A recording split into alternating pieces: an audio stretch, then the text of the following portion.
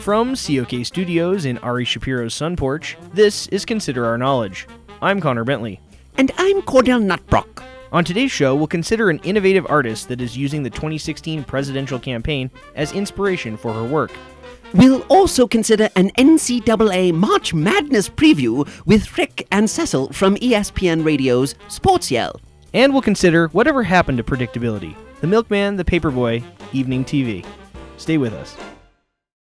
Support for Consider Our Knowledge comes from the Rainbow Sunflower Dog Training and Wellness Center, now offering spring classes in finding the perfect place to poo, hiding our toys in the yard, and testicle licking 101. Visit peaceloveandwoof.com for more information. And the Blanche Sterling Foundation, committed to making sure that all little old ladies have access to clear plastic bonnets to protect their hairdos from the rain. For a free bonnet, visit SaveMyPerm.org. This is Consider Our Knowledge. I'm Connor Bentley. And I'm Cordell Nutbrock. The 2016 presidential campaign has taken a turn in the past week. As the Republican debates have grown surprisingly more civil, Hillary Clinton has been under increased scrutiny after controversial remarks about Nancy Reagan's fight against AIDS, and crowds at Donald Trump rallies have been getting violent. The campaign is causing some voters to react very viscerally with protests and pointed comments on social media. But not all voters are becoming agitated at the campaign's developments. Others have been inspired by what is happening on the road to the White House. Senior reporter Marta Margolis has the story of an artist who is using the campaign to her advantage. Whoopi Wasco is not a Republican at all, but she says that she has been truly inspired by the candidacy of Donald Trump. He's just amazing to me. I can't remember ever seeing someone like him. Whoopi has several notebooks, sketch pads, and other weems of paper dedicated to her muse, as she calls Mr. Trump. I don't like him as a candidate. God, no. My dog would be a better president. I love Trump because he is by far the greatest performance artist of all time. Whoopi is a street performer in Portland, Oregon, who spent 3 years at a top clown college, but says she learned more from watching one Trump speech than she did in her entire time at Bozo State. His theatricality, the way he uses those tiny little hands to make obscene gestures, his clown makeup, the hair. Every time he talks, it's inspiring. Mywin Brandon owns the artisanal coffee shop that Whoopi performs in front of every day, and he says he's noticed a change in her street crowning since Trump became the Republican frontrunner. She's just taken her game up since she's been studying Trump. I studied mine before I opened Brewtopia, so I've known Ruby for a while. She's on a new level lately. I can afford better orange pancake makeup now because people are just flocking to see my new Trump-inspired performance pieces. The way she makes wildly inconsistent claims while she yells at people and calls them names is art in its purest form. Sometimes it will take me like 25 to 30 minutes to make one cup of coffee because I can't take my eyes off of her performance out the window. Don't your customers mind? No. They're just as enthralled by her as I am. Plus, it's Portland. I dare you to find a coffee shop that can make a cup of coffee in under 20 minutes.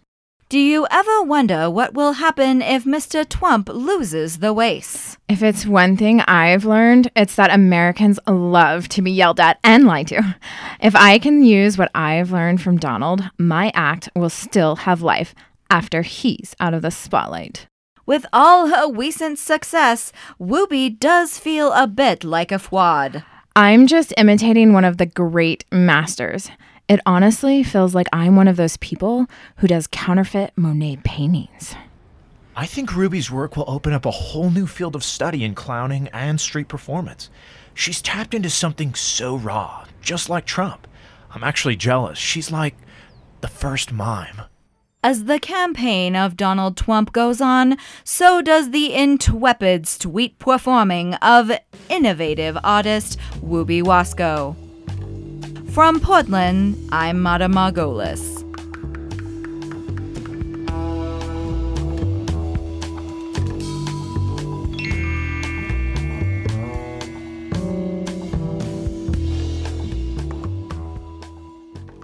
You're listening to Consider Our Knowledge. Now we turn to the NCAA men's basketball tournament. March Madness begins this week, and our sports guys, Rick Van Patten and Cecil the Pontificator, are taking some time away from their popular ESPN radio show, Sports Yell, to preview the tournament for us. Welcome back, gents. Nice to be here. What up, Cordell? Not much is up at all. Are you feeling the March Madness? We absolutely are, Cordell. This year's tournament is going to be a wild one. Cecil went to the doctor yesterday because he thought he actually came down with March Madness. It turned out to be an ulcer. I'm all good, though. Glad to hear it. What teams are you picking to win it all this year? We're not actually at liberty to say. What? Obviously, it would be grossly premature for us to make any kind of prognostications at this juncture. While I'm certain people would love to hear our analysis, Rick and I just can't say anything about it. Well, why is that? We're so popular and well-respected in the sports world that when we make our picks, it completely skews everyone else's brackets. People wait to see what we're going to say, and then they model their brackets on ours verbatim. Just once, we'd like to have a chance to win our March Madness pool, so we're waiting until the very last minute to release our picks so nobody can copy us. So you can't give any analysis on the tournament? Obviously not. It's not that we can't, we just won't. Well, but people have tuned in to hear your expert opinions on who will win. Well, who do you think will be the teams to beat, Cordell? Well, I don't know. Kansas? Michigan State? Sure, they could be good. Or maybe not. True, we don't want anybody to think that's who we're picking. Isn't there anything you can tell our listeners who are looking to you for advice on how to fill out their brackets? Well, you can always pick based on the school mascots. Obviously, that's a classic strategy, but do your research so you know what a terrapin is or why Syracuse's mascot is just a color. I must clarify that I'm not necessarily picking either the Maryland Terrapins or Syracuse. Me neither.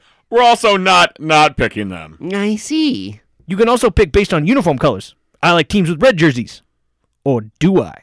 Or you can pick based on which schools have been on probation for using prostitutes in their recruiting. There's a lot of those. Honestly, though, I think it's best to just go with your gut. And what is your gut telling you? Nice try, Cordell. Mine's telling me it's time for more ulcer medicine. Well, when can people see your brackets? 5 minutes before the game start on Thursday morning. One of us is going to win the office pool, and we're not going to leak our brackets prematurely. It may be going against type, but I could not agree with Rick more. Secrecy is key with bracketology.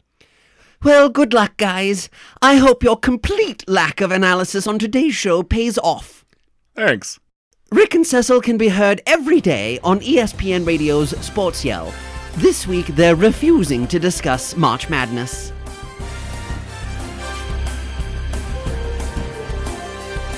That's all for this week's episode of Consider Our Knowledge. If you'd like more from the best-looking news team in public radio, visit our website, considerourknowledge.com, for more news and stories.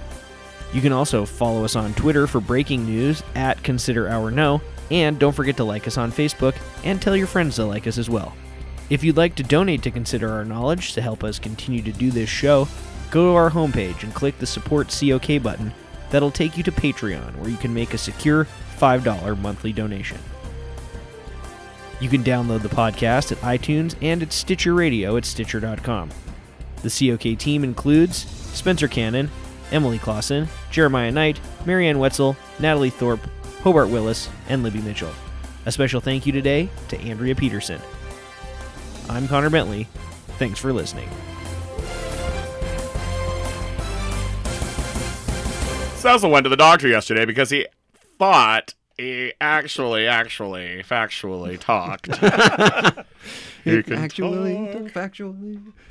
Isn't it great?